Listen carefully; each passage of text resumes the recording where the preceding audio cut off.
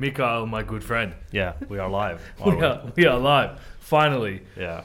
Mikael, you're meant to be my co-host for this show, and I feel like you've been letting me ride solo for 4 episodes now, so That's true. it's about time you come on. And I'm so sorry. Well, we did try a few times. I had something or you had something. that's true. And then sometimes we decide to go to the gym over doing our podcast. Well, at least you decide to go to the gym over the podcast. And Yeah. usually I, am with the kids or being lazy or whatever it might be. Priorities. Yeah, but we're going to talk a little bit about investing, Yeah. stocks, Yeah. a little bit about fitness because that's what we do together, Yeah. and what else? I don't know. Let's just see what comes up. Just But you were just asking me about the book. Jocko Willink. Yeah, I really like it. I think, I liked also another book, Ant Middleton. Okay. He's on this SAS Who Dares Wins show. Okay. Do you know about that? No. But it's a show where they bring like average normal people and they take them through an SAS selection course. And he has a couple of good books. And I don't know. I like the way they're written by these military dudes. Yeah. And this one's very good also. Yeah. I don't know about the other guy, but I have followed Jocko a bit, so yeah. Yeah, and I guess he's on the Joe Rogan podcast as well. And Yeah, he has been, but I haven't. Yeah. I haven't listened to those episodes actually. they're good episodes. You should Yeah, listen. yeah. Yeah, and from a leadership perspective, he's pretty clued on to what's going on. So Yeah. you should check it out. But I have to plug in and thank Andre from Best in Hell. So Andre is behind the camera and he does all our filming and editing and all that kind of thing. And his business, Best in Hell, provides marketing and photography solutions for small businesses. And Does a good job. mate, can't recommend him more. Yeah. I tell everyone that's like, hey, do you know a photographer, a guy that can help me with my social media or layouts? I'm like, man, call Andre straight away. And he also just started, this is interesting, he's the co-founder of a business called Munchie. Yeah. And we spoke about Munchie on a podcast with Mario Henningsen. I think it was episode 3. And Mario started a company called DropX. And DropX provides delivery solutions for like retail products. And now he has started a company that's delivering food, same like Volt and Foodora, but without any commission to the restaurants. Oh, okay. So, pretty cool. Yeah. He dyed his hair yellow and, I don't know, he's looking a bit Slim Shady like at the moment, but that's okay.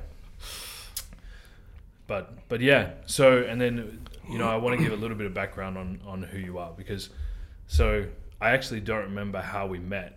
It was a magical moment. Okay. No. Tell me more about this magical moment. You don't remember No, anything? well, You were too drunk. Apparently I was there. No, I think we met at the gym. That's probably where we have met. Yeah, I think so. Yeah. We first started talking about, I had the idea of utilizing plots Yes. or areas of land as like almost a subscription model utilizing micro houses or Yeah. mini houses. Yeah. And we're Sustainability. sustainable. Yeah. Yeah. Living. That was Right. the idea. Yeah. Right. Or And the we're still kind of we're doing small things on that, but it's hard work. So we contacted a company called Coda. Yep. They're 24 to 36 odd square meter Movable. small units, Yes. and we've been trying to bring those into Finland as a entry to first home buyers option to sustainable living, Yeah. Yeah. compact living. Exactly. But it's been tough. Yeah. It's been really tough. We've been trying to get projects with city of Porvoo, but there's always something that stops that project. Yeah. So, but next year maybe. Next year maybe, yeah.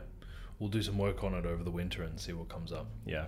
Our most recent one was to convert, for those of you that aren't from Portavoz, Portavoz is a very small city. It is, yeah. And around 50,000 people. right. And we had a lead on converting the old pumping station Yes. into actually we were only going to utilize the rooftop to put these compact units from Coda onto that rooftop and create a cool urban living style place. Yeah. But it turns out the building's derelict and it needs to be knocked down, right? Was that what happened with that? Yeah, and they're not like too certain that it will sustain the weight on top of the roof, so that was a problem. Right. But I think that could be somehow we could manage that, but I don't know. We don't get any answers from Porvoo City. Yeah, that's right. But we have to bombard them. That's the problem, and that's true. Also. None of us have done that. No, but did you also see that Coda had just put a second story on their ones in Austria? No. Yeah, so it looked like, just from the photos, that they had built this steel frame around the lower units to put a second story on top of it. Yeah, and they had built like a kind of terrace around them and made like this cool thing. Oh, okay. Yeah. So they're not stacked like on top of each other, but a bit like. Yeah, they're a bit like the lower ones are facing this way and the other ones are on top, like facing the opposite way. Yeah, that looked really cool. You should check out the social media. Because otherwise they are stackable. Like they can go on top directly on top of each other. But if you want to like have them in different directions, then right, yeah. Wow. Yeah, they're kind of like shipping containers out there where they can support the weight on all four walls. Yeah, but there's no like central wall or anything. So exactly. If you turn it the other way, then it's a bit weak. Yeah, the pumping station. I think that with some steel bars or something, like we could support them from the walls of the pumping station. Yeah, I totally agree. But let's see. But hey, maybe one day. Maybe. Let's see. Yeah. I actually had a meeting with Ronnie Colleen, business partner, obviously. Yeah. With VR Money upstairs and Thai Street Food Project. We had a meeting this morning. Okay. About his Marski project. And obviously one of the big things at the moment with the Ukrainian war going on is the cost of building materials, and that's been now holding up that project in Marski because too expensive. The building material cost is just insane at the moment. Yeah. Even for that, I'm doing that garage conversion of my house, and it's like 30% more what it usually would be. Yeah. Steel is up like 60-70%. It's insane.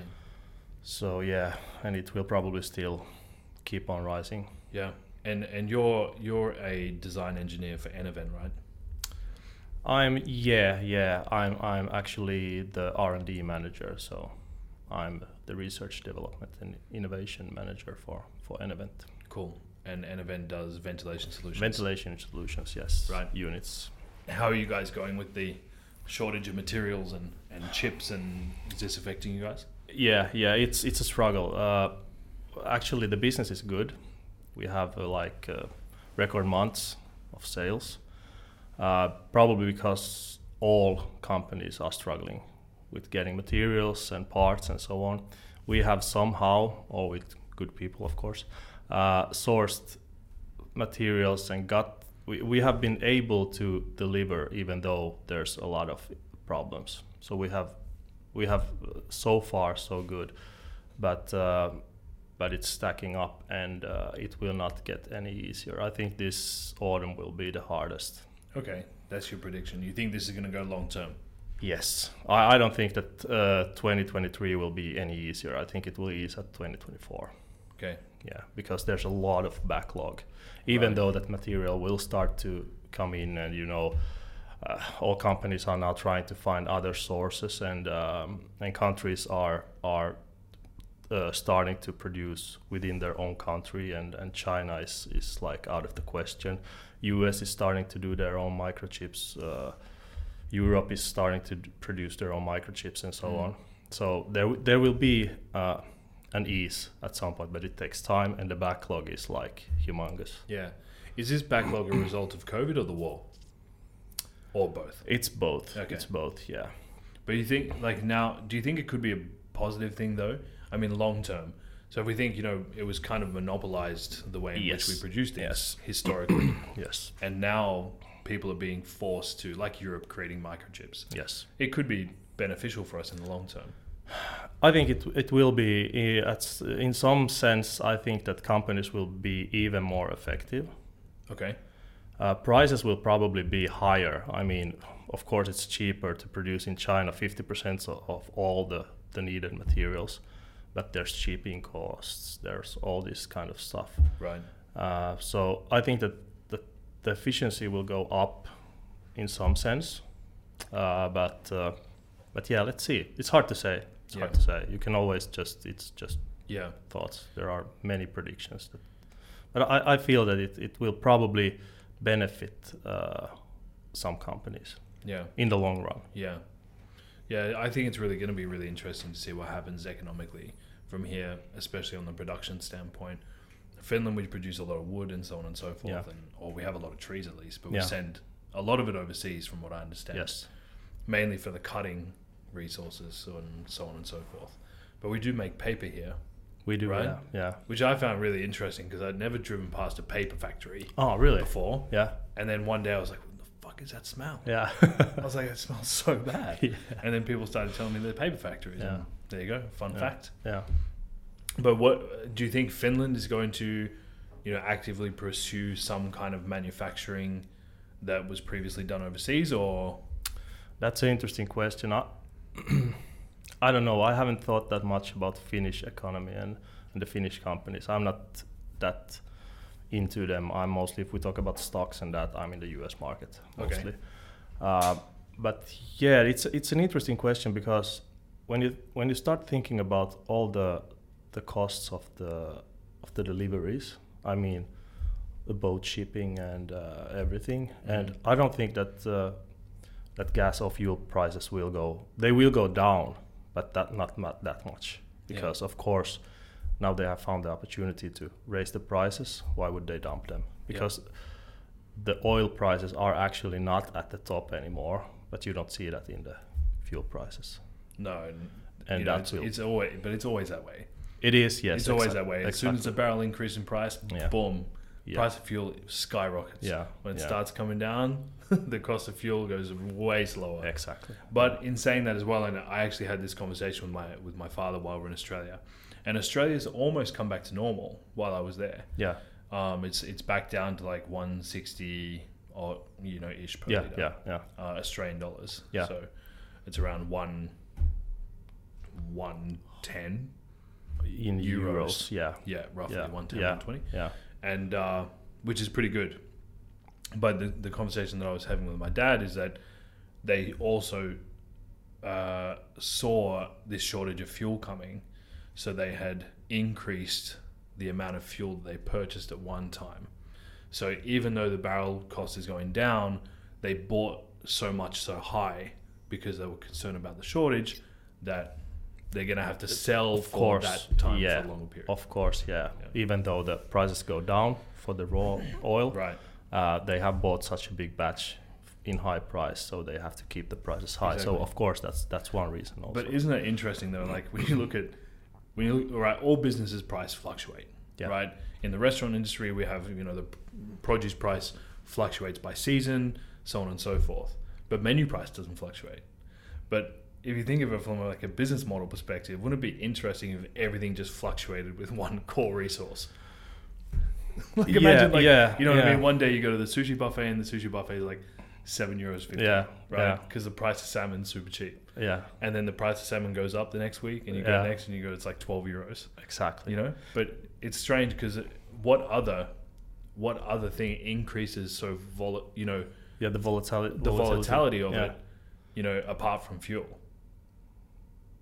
Not many things. Not many things like on a daily basis. You know what I mean? Yeah. So I find that really interesting. Yeah. But I understood. I mean, in the restaurants and so on, you have, the margins aren't that good, but you have some sort of margin that is there for the volatility. But I don't know, this is not my expertise, but I have understood that the way that like fine dining restaurants especially can control this like price fluctuations is by decreasing the size of the portion. So they make it a bit smaller to like compensate the price rises, for example. Yeah, that's true. Like you can, it's easier than to show to the customer that you have to raise the prices. They keep the same prices, but they cut down on the size. Yeah, and I mean, you can. It's very, you can tell very little if it's 100 grams of exactly. beef or Yeah. 110 or Exactly. 120 or whatever it might be. Exactly. So if you reduce the size of the steak by 10%, yeah, the customer usually doesn't see. no, But in our case, for Momo Toko, the way in which because we don't do any deep cooking in the restaurants, and everything's kind of outsourced purchased because Yeah. we're utilizing so much product now yeah, that's the best way to maintain quality. yeah, And for us, we're very specific in the way in which we measure out portions. One, for consistency over like the chain, because now we have 8 restaurants, soon 11, and when one customer goes here or in Turku, they want the same size of course, portion, yeah, right? yeah, Fast casual restaurant, same. exactly. But yeah. if you think about like McDonald's, sometimes you get a large fries and it's like full, and sometimes I'm not, Yeah. you know what I mean? And Yeah. sometimes you get it Yeah. and it's like half empty. And I'm not saying that that's not what they're doing on purpose to save money. No, But it's just a matter of operational inefficiency. Yeah. So we try to kind of, in as many areas as we can, eliminate that possibility. But it's hard. It's hard to manage. yeah, and I think that chain restaurants is completely different story than, of course, like fine dining. Oh, 100%. Yeah, so- 100%. We actually, shout out to Tommy Bjork. He had just opened a new restaurant called Sanchome Okay, in Helsinki, in Kamp, okay, Hotel Kamp. So I really want to go there. It looks amazing. It's, fine dining, Japanese food. okay, yeah. Just side note, I think we should go. Why not? Why not? Yeah.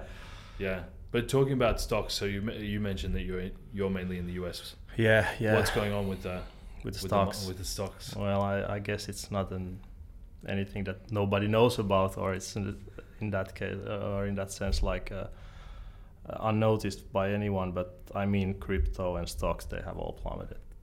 So, of course, why have they plummeted? Have they plummeted too much?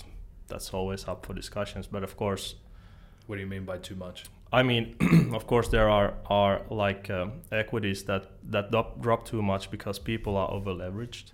Okay. So usually in these cases, of course, there's so many things that affected the stock market. But for example, they got a lot of support by the government for the COVID in the US markets.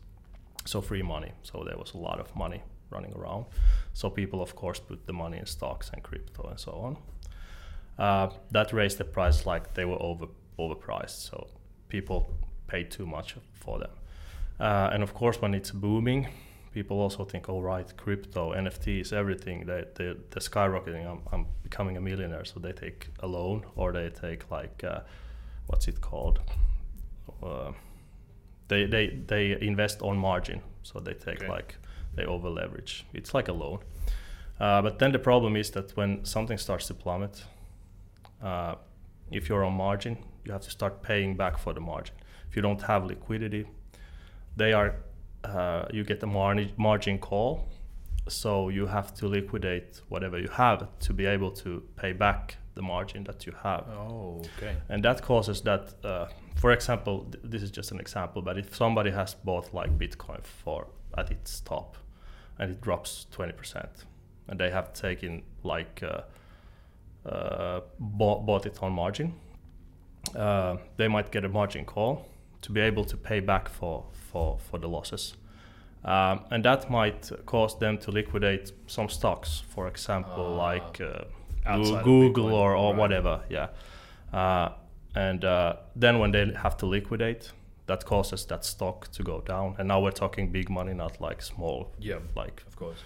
Yeah. Because there are institutional investors also with big money and so on. So that causes that stock to go down.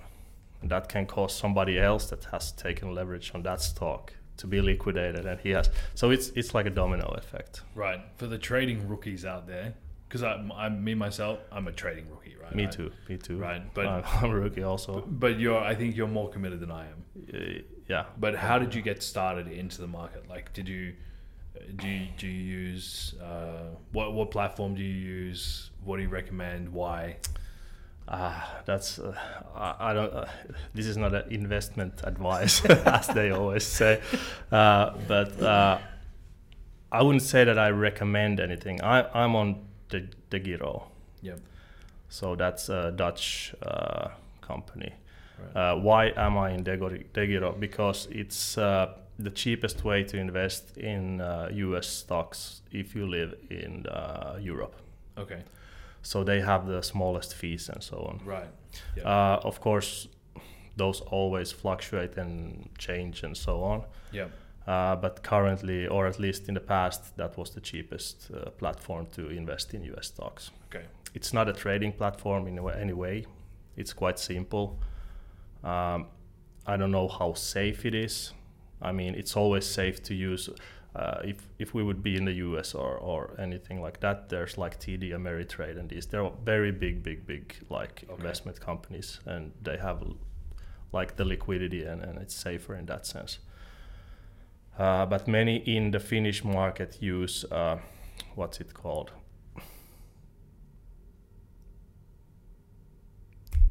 Nordnet. Yes. Yeah. And that's a safe. I would say that that's probably one of the safest. Is that one of the biggest trading platforms in? Probably here in Finland. Yeah.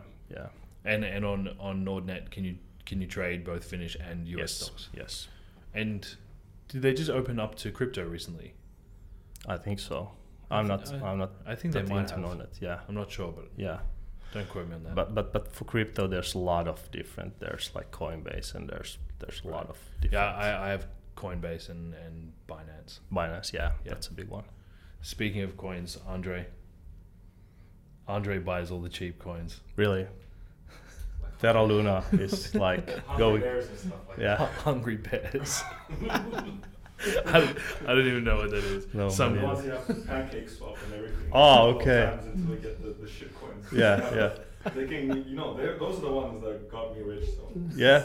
Yeah. Dogecoin, Dogecoin only bought on Binance when it just got there, but like Hungry Bears, like they can give you a couple of $100 a day. If you get lucky, of course. Jump on that. He put on his social media, when you want to cry, it's time to buy. That's true. That's true. Yeah, that's kind of true. Yeah. I don't think I have quite a small portfolio these days. We've spoken about this so many times. Yeah. But actually, you downloaded Webull. Yeah. For me on my laptop. Yeah. And my phone actually, and that's pretty handy. It is. Yeah. It's good. You can't trade in Europe with Webull, but you can. But it's good to follow. Exactly. Yeah. They have quite a good platform to see the tickers and see how it's going. So. Yeah, and you can get a really good overview. Yes, and there's news. There's like. Right. I think it's like because it's free. Yeah. So it's a good platform just to if you just want to follow the stock and if it's going up or down or so on. Yeah. It's a trading platform in that sense. So it's not like Degiro is not a trading platform. They not have good tools for that. But Webull, for example, have very good tools, so you can do Fibonacci's and all this kind of stuff to follow the candles and see where it's going. So there's a lot of different strategies when you go into trading, if you're day trading or if you're whatever you're doing. Yeah, but I'm a long-term investor, so I'm not trading. I'm not like buying today Warren and Buffett selling style. Tomorrow. Yeah, it's more like Warren Buffett. Yeah. So my trading style, or not trading style, but I'm investing. So the money I put into stocks, they are there for at least 10 years. Have you read up or down? It's there. Have you read Benjamin Graham's The Intelligent Investor? I have read, not read it, but I have listened to the audiobook. Right. Yeah. It's thick. It's thick. It's long. I've read it twice actually. Really? Yeah. I still don't get half of the stuff. I have a paperback. Yeah. And actually, it was recommended to me by my uncle. Okay.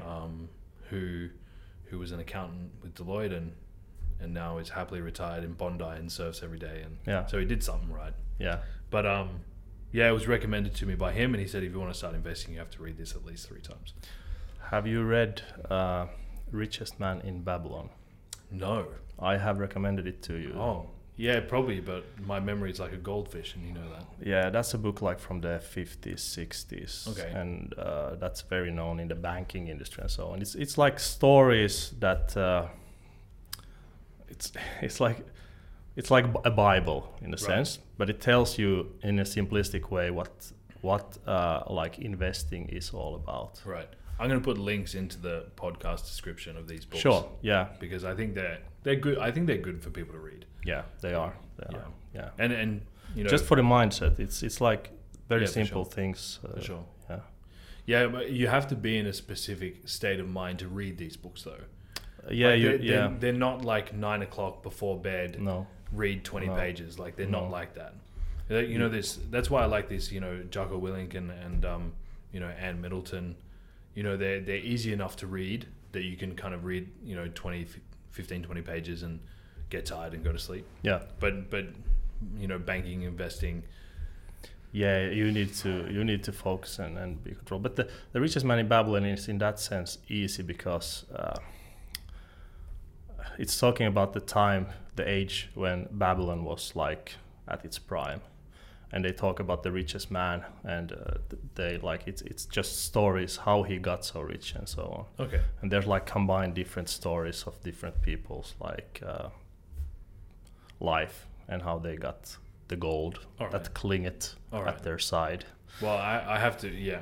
It's I like have to it's, read it. yeah, and it's an easy like read in that sense. And very simplistic like rules. So there's like Mhm. 5 different rules that how you get like financially stable and so on. Okay. Yeah, and another one's the Barefoot Investor. That's something new for me. I haven't Yeah. heard about that. Yeah, it's an Australian book, and it's written really for like just everyday people. Yeah. And it's not really necessarily about investing. It's about utilizing the income you have Exactly. um, to kind of get to a comfortable financial state. Yeah. But a little bit about investing and stuff as well. Yeah, But yeah, I'll put the links in the description Yeah. because Cool. there's a few good Cool. books. Yeah, and for those, you know, what I found really cool is, you know, I'm opening the restaurants in Estonia. Yeah. And starting business in Estonia has been really interesting. Yeah. And you know, thus far really positive. But I was at the bank, LHV, and I was sitting there in their lobby waiting for my appointment, and they have a whole library there of like business, accounting, investing, economics, a whole library of books around money, financial, Yeah.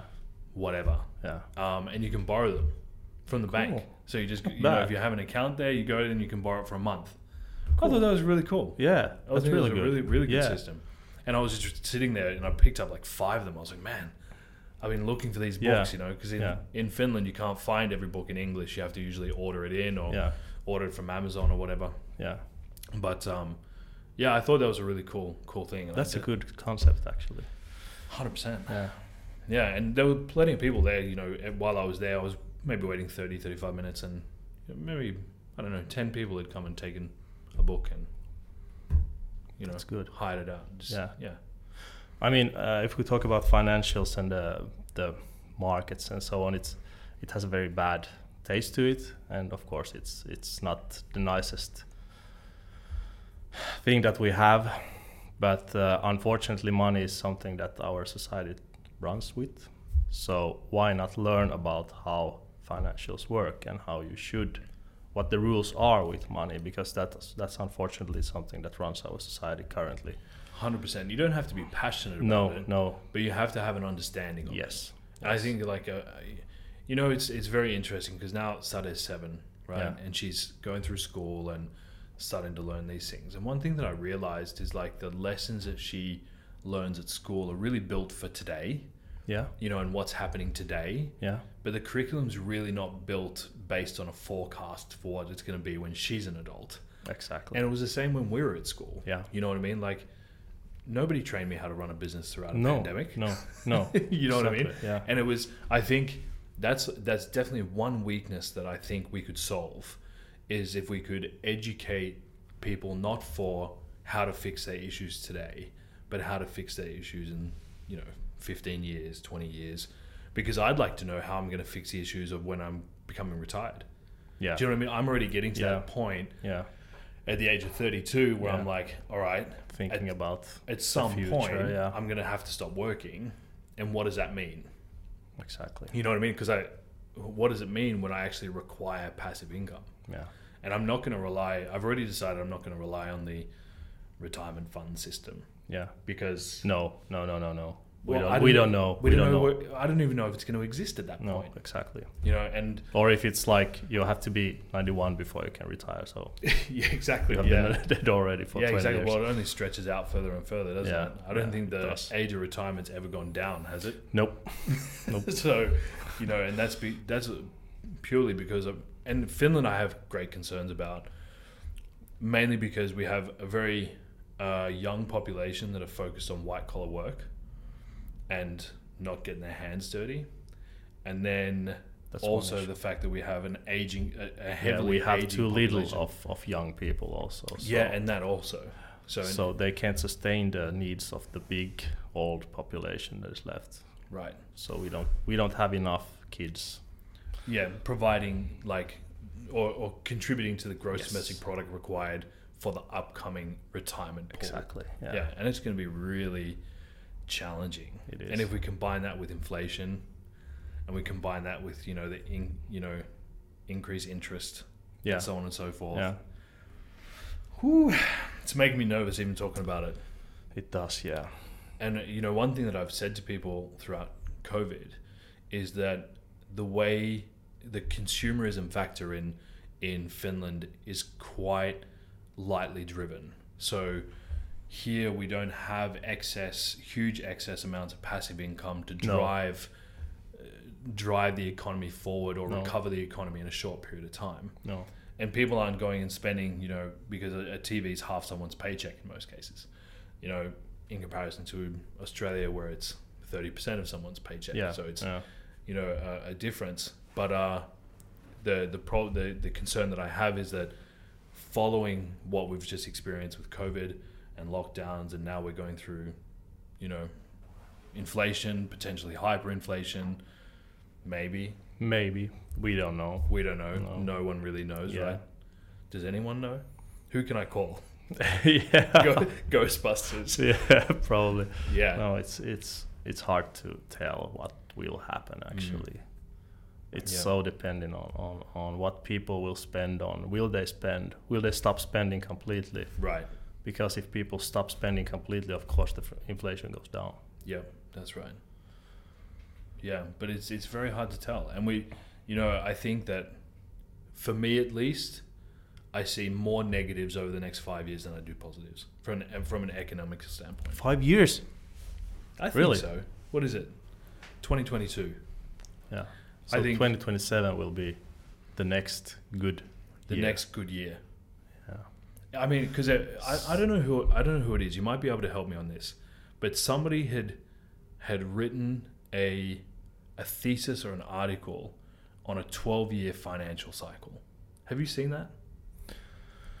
Or heard about it? Yeah, I know about it. Yeah. It is. There's always a financial. Is cycle. it 12 years? It's approximately 10 years. Right. Okay. Yeah. Okay. So there's always like a corrections. There's like corrections with like shorter times, and then there's always usually a recession or depression even. So that depends. That we are in a recession kind of. Yeah. But will it go to a depression? So that's the question. But what's the defining factor for that? That's a good question. Actually, it has to do with many things. But when some like stocks and everything, when they go down, like for example, if we talk about indexes, when they go down over 20%, that's a recession in the indexes. Okay. Yeah. And usually this happens that when people are starting to get liquidated and they don't want to spend and they want to take all their money out and everything, so then it stops completely. So the economy stops. People don't use money. Do you think we'll get bailed out before that point? Why would we?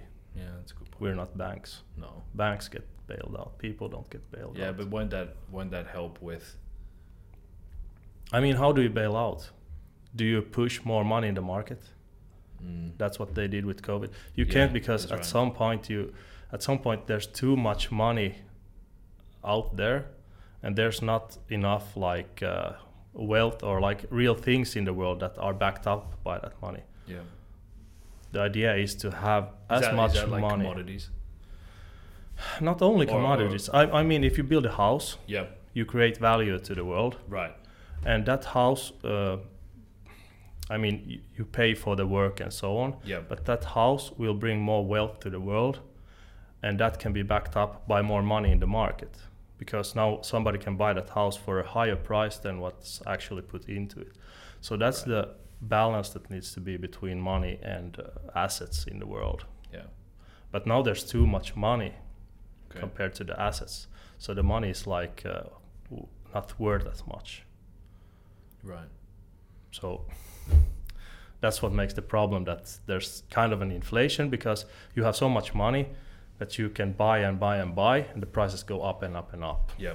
and it's not in balance anymore. So Right. yeah, Okay. well, Well, this is just like, you scared me. I probably Yeah. say a lot of things wrong, but No, this is just yeah. how I like. No, it's interpret good it. because Yeah. I think at the end of the day, whether you're right or wrong, I think it's also important that, like, you know, you're not a banker or No, I'm not you in know, any sense kind of like, financial no, genius. no, You're just no. a normal guy that's Yeah. trying to make money in different ways, right? Well, not You work. yeah, you work yeah, a full-time yeah. job. That's the most important thing, that you have a job, Yeah, right. because you need to have stable income. exactly. That's the first. You have a full-time job. Yeah. You have a couple of assets. Yeah, You have some stocks. yeah. You know, you Not just put aside just exactly. a bit. But I just- think for normal people, that's the important part. yeah, That's the important and factor. that's the thing that you should learn. That that's one thing in the richest man in Babylon. So that's the first rule. 10% of the money that you touch. So if you get a salary, of course, there's this most important things that you need to pay. But before you pay the restaurant, before you pay the gas, before you pay rent, before you pay anything, because that's you pay that to someone. That's your money that you pay to someone. Yeah. So from that lump of sum, 10% is yours to keep. So you should put that aside. Right. And you should Aside or invest?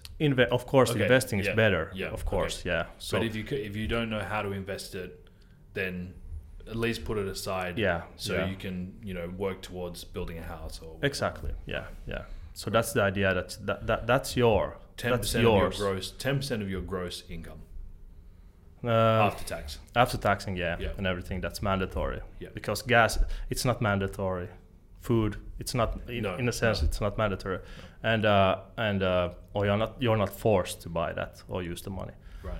So if you get a salary, the 10% is yours to keep. So you keep that 10%. It's yours. You don't put that on it. If you buy shoes, it's not. You give that money to somebody else. Yeah. If you know what I mean. Yeah. So that's the idea. One of the rules, that at least 10% good rule. you put aside. Yeah, It's a good rule. because that's yours to keep. And then you can like sow that 10%. And when you sow it, Yeah. then you can reap what it produces. So that's like investing. So if you put that 10% on something that can grow, Yeah.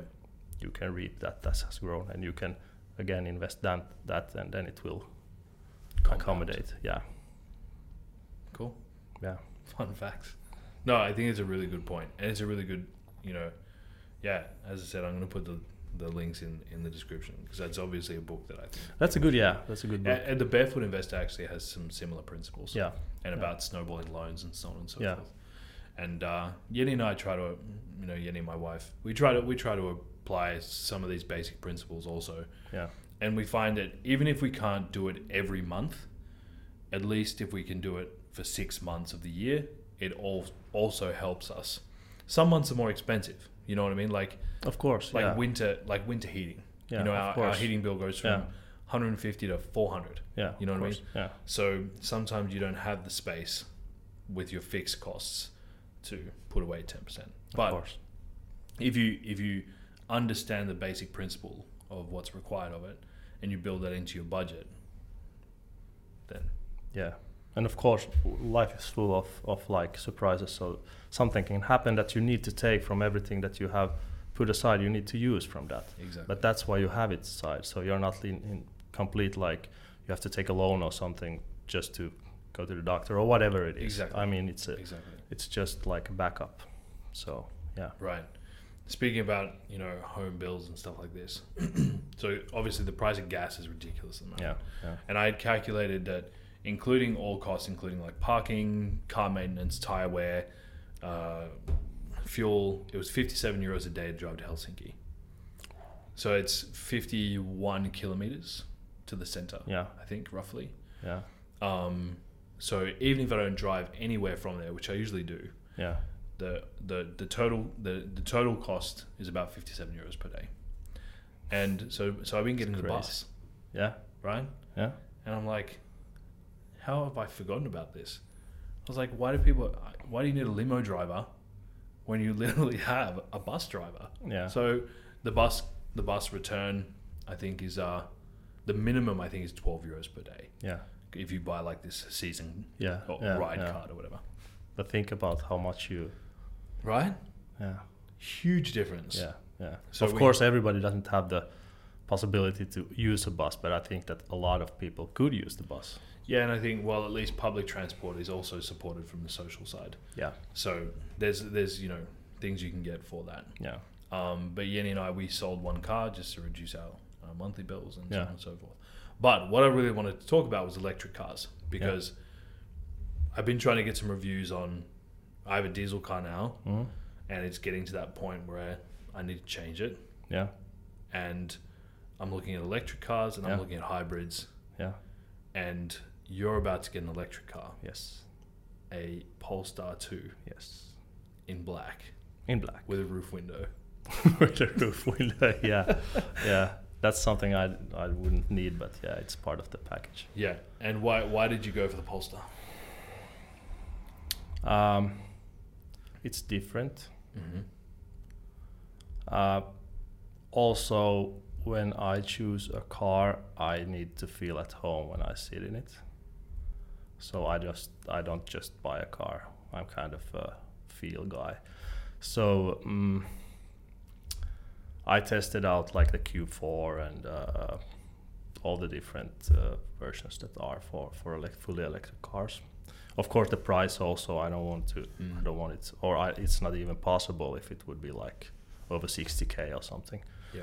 So the Polestar is something that was in my budget, or in the budget. It's a company car, so in that sense, yeah. Yeah. And also when I sat in it and I tested it, it felt like home. So yeah, that it's very much a bit based on the feel. So it's from what I could see, it's a little bit less space agey in comparison to a Tesla. It's a little bit more kind of like a normal car. Yeah, it's more like a normal car. It feels like a normal ICE car. So it has all the buttons and like real physical buttons and so on. Like the Tesla, everything is from the touchscreen. It's a bit it's good also. I mean, the Tesla has probably the best technology, or does also have the best technology, and is the most efficient and so on and so on. But it doesn't feel like home for me in Tesla. It's too open. The materials aren't like into my liking. The I shouldn't say this because I'm a big Tesla investor, but the quality, the price is just it's plummeted. Now. It's plummeted. Yeah, but it has plummeted already. But yeah, anyways, the quality isn't in my liking either. I'm more like a German guy. It has to be genau everything. So big genau. Yeah. Right. So and the Polestar, the quality, it felt really good. All the materials, so nothing like creachy plastic and Is there any it's simplistic and Right. so on, but it's still like a normal car. Is there any issues with the battery life during the winter here? Because I mean, I actually looked today. I have listeners overseas, or we have listeners Really? overseas. You have, yeah. I haven't been part of this at all. So, but here it gets like minus, let's say average minus 15. Yeah. maybe every now and then it gets to like 23, Yeah. but not all the time. Yeah. Are there issues with the batteries at that temperature? No. Okay. Actually, it's funny because I also had all these like thoughts about electric car, and most of the people have like some sort of a view on what the electric car is. So then think about that. If it's too I need to speak louder. But yeah, anyways, people have like their, how do you say it in English, like Worries. yeah, worries, and they have their like views on the electric car in some sense that it doesn't work when it's cold, and the range isn't good enough and so on. But it's a completely different concept with the electric car. Actually, in the winter, it's easier with the electric car. You don't need to start the motor at all. You press the button and then you go. The only problem is that in winter the range is slower because the battery is also cold. Right. How much lower? Is there It's usually you can even reduce like 30%.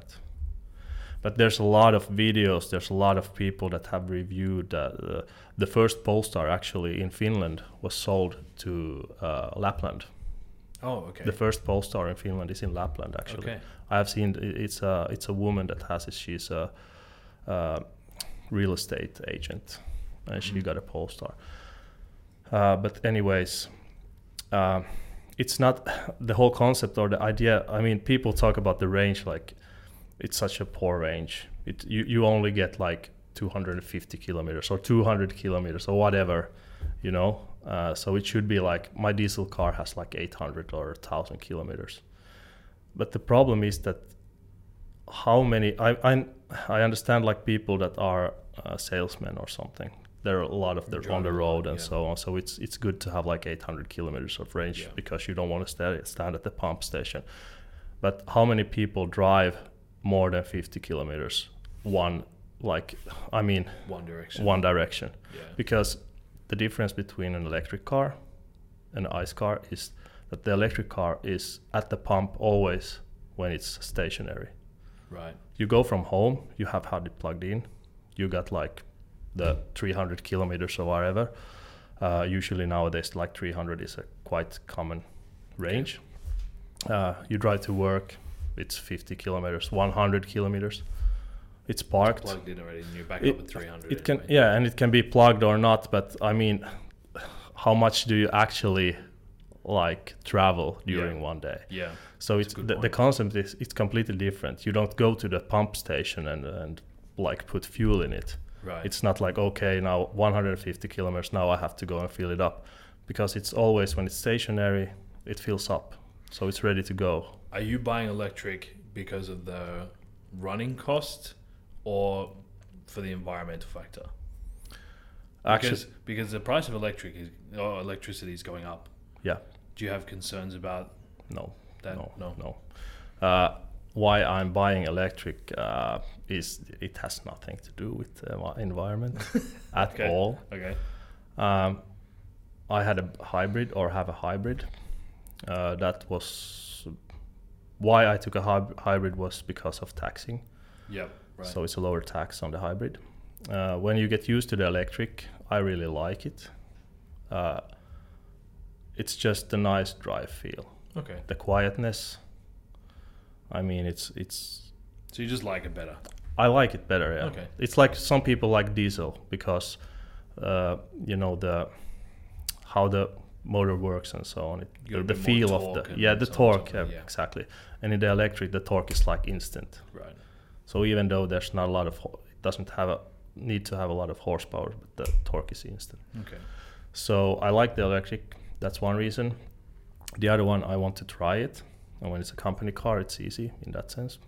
Third reason is taxing again, because there's zero taxes on electric cars now in Finland. Okay, so how does that work? So there's no car tax on the electric car. But so you actually buying it from a company, so it's not coming out of your paycheck. It comes out of my paycheck because the taxing also has to do with how much because when you have a company car, you pay for it. Yeah. But it's a lower payment due to the fact that there's a lower tax on the electric cars. Got you. So you can have more expensive car with lower costs. Right. Yeah, and now when there's zero taxes on electric cars, when you buy new, you get more for the money actually also. Got you. So yeah. Got you. And one reason is also our company, the company cars that we have, they are also monitored by the group that we are part of. Okay. And carbon dioxide footprint is one thing. Okay. And the company cars are, of course, one part of the company's like business. Yep. So if we have company cars that have a low carbon footprint, that's like a plus. Okay. For us. So that's one reason also. Okay. There you go. Yeah, I haven't decided yet, but let's see. But I do some longer trips. And I don't want to have like that. I mean, vacations. Range. Vacations are like times when you do longer trips. Yeah, but I'm like driving a UVAS car. Yeah, that's not a problem. No. No. Okay. It's like how many kilometers? 180. 180 probably. Yeah. Under 200. True. But That's it's true. no problem. That's true. And also it's funny if you go on a vacation and so. I think the problem will be that because electric cars have been booming now due to the fuel prices. So it will be interesting when we have the vacation season that will there be any like free charging stations, because probably will create some queues before we get our charging network up. Like in Norway, for example, they have had electric cars for so long, so it's very good the charging network. So there's a lot of charging stations. Mate, I was in Norway a couple of weeks ago for rugby. Yeah, and every second car is electric or Tesla. Yes. Every second car. I think it's over 50%. Yeah. I think it's 70% that's electric in Norway. Probably, yeah. Yeah, crazy. But the Audi GT looks sick. It does. Yeah, it does. It looks really good. Yeah. Yeah, but it's, it's still it's grand. Not that much, no. Okay. But over 100 grand. But it's in Finland. I mean, in Norway, it's even better to have electric because the government is deducting the price, so you get.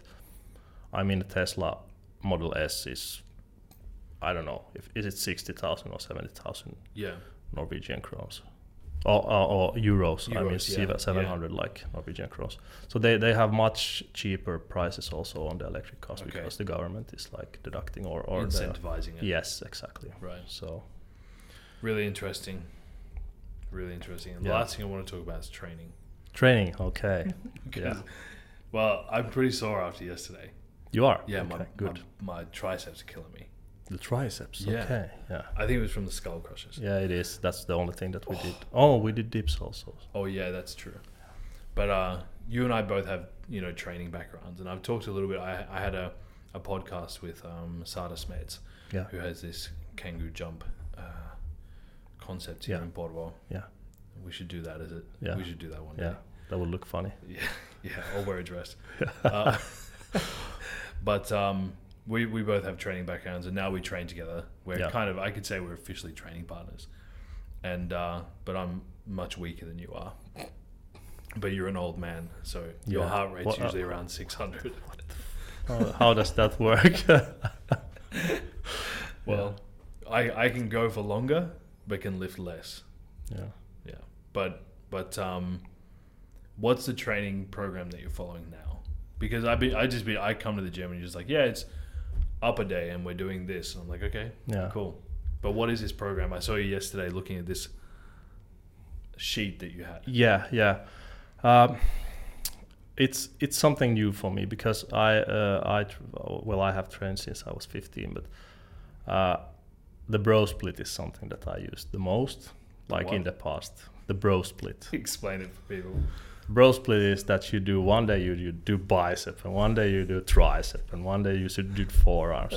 No, but it's like 5 splitted. So you have arms, you have back, you have chest, you have legs if you remember to do them, and so on. So you and then you have shoulders. So you kind of split it up in many parts.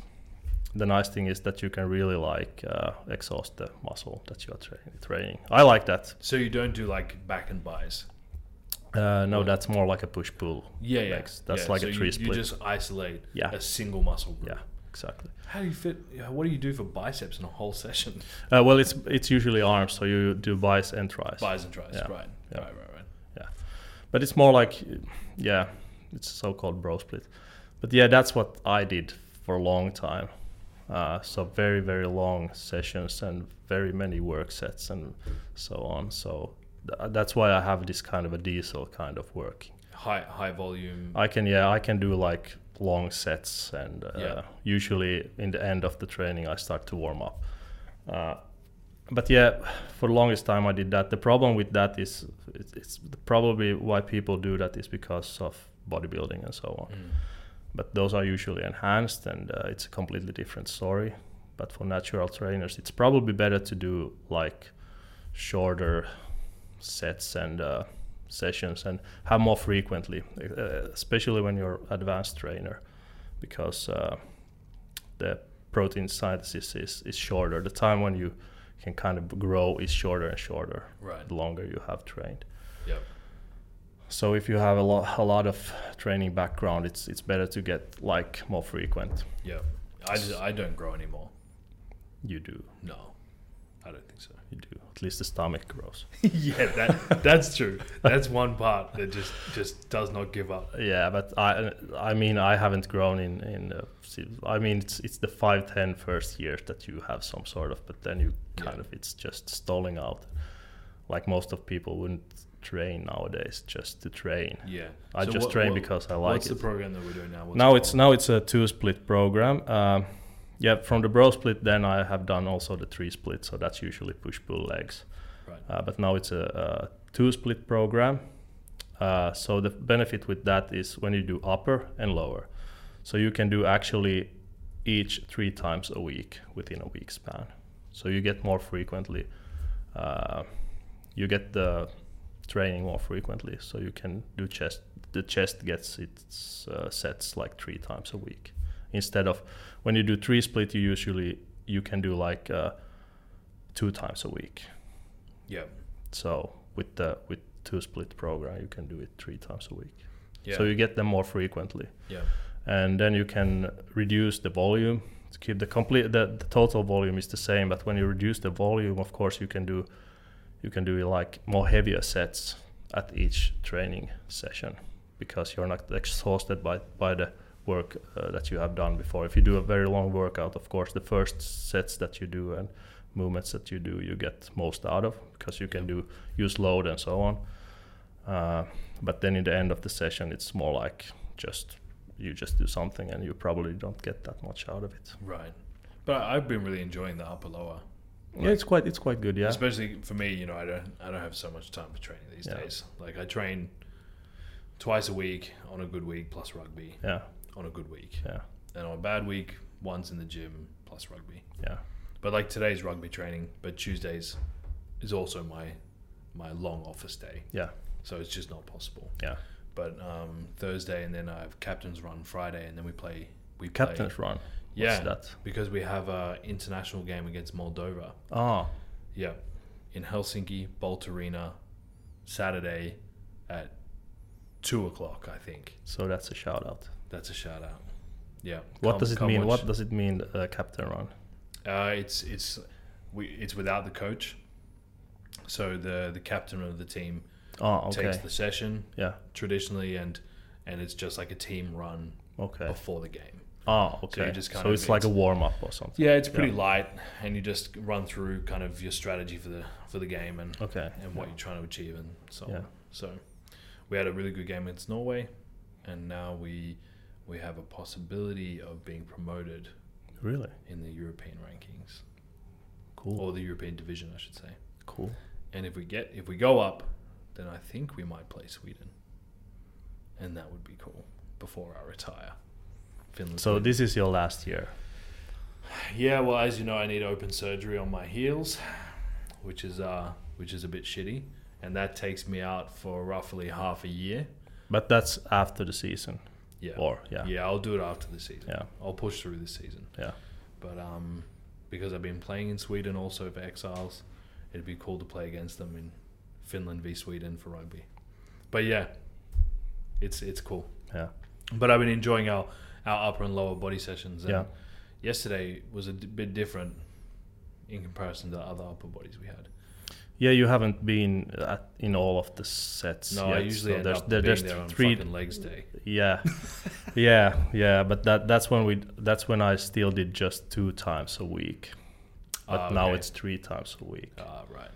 So it's there's a bit different. Yeah, movements but I now. also like at the end of the session you just do like the a weak body a part. weak part. Yes. But we've decided we don't have any weak body parts. No, we're So, perfect. yeah. Or actually, the problem is that everything is a weakness, so it doesn't matter what we do.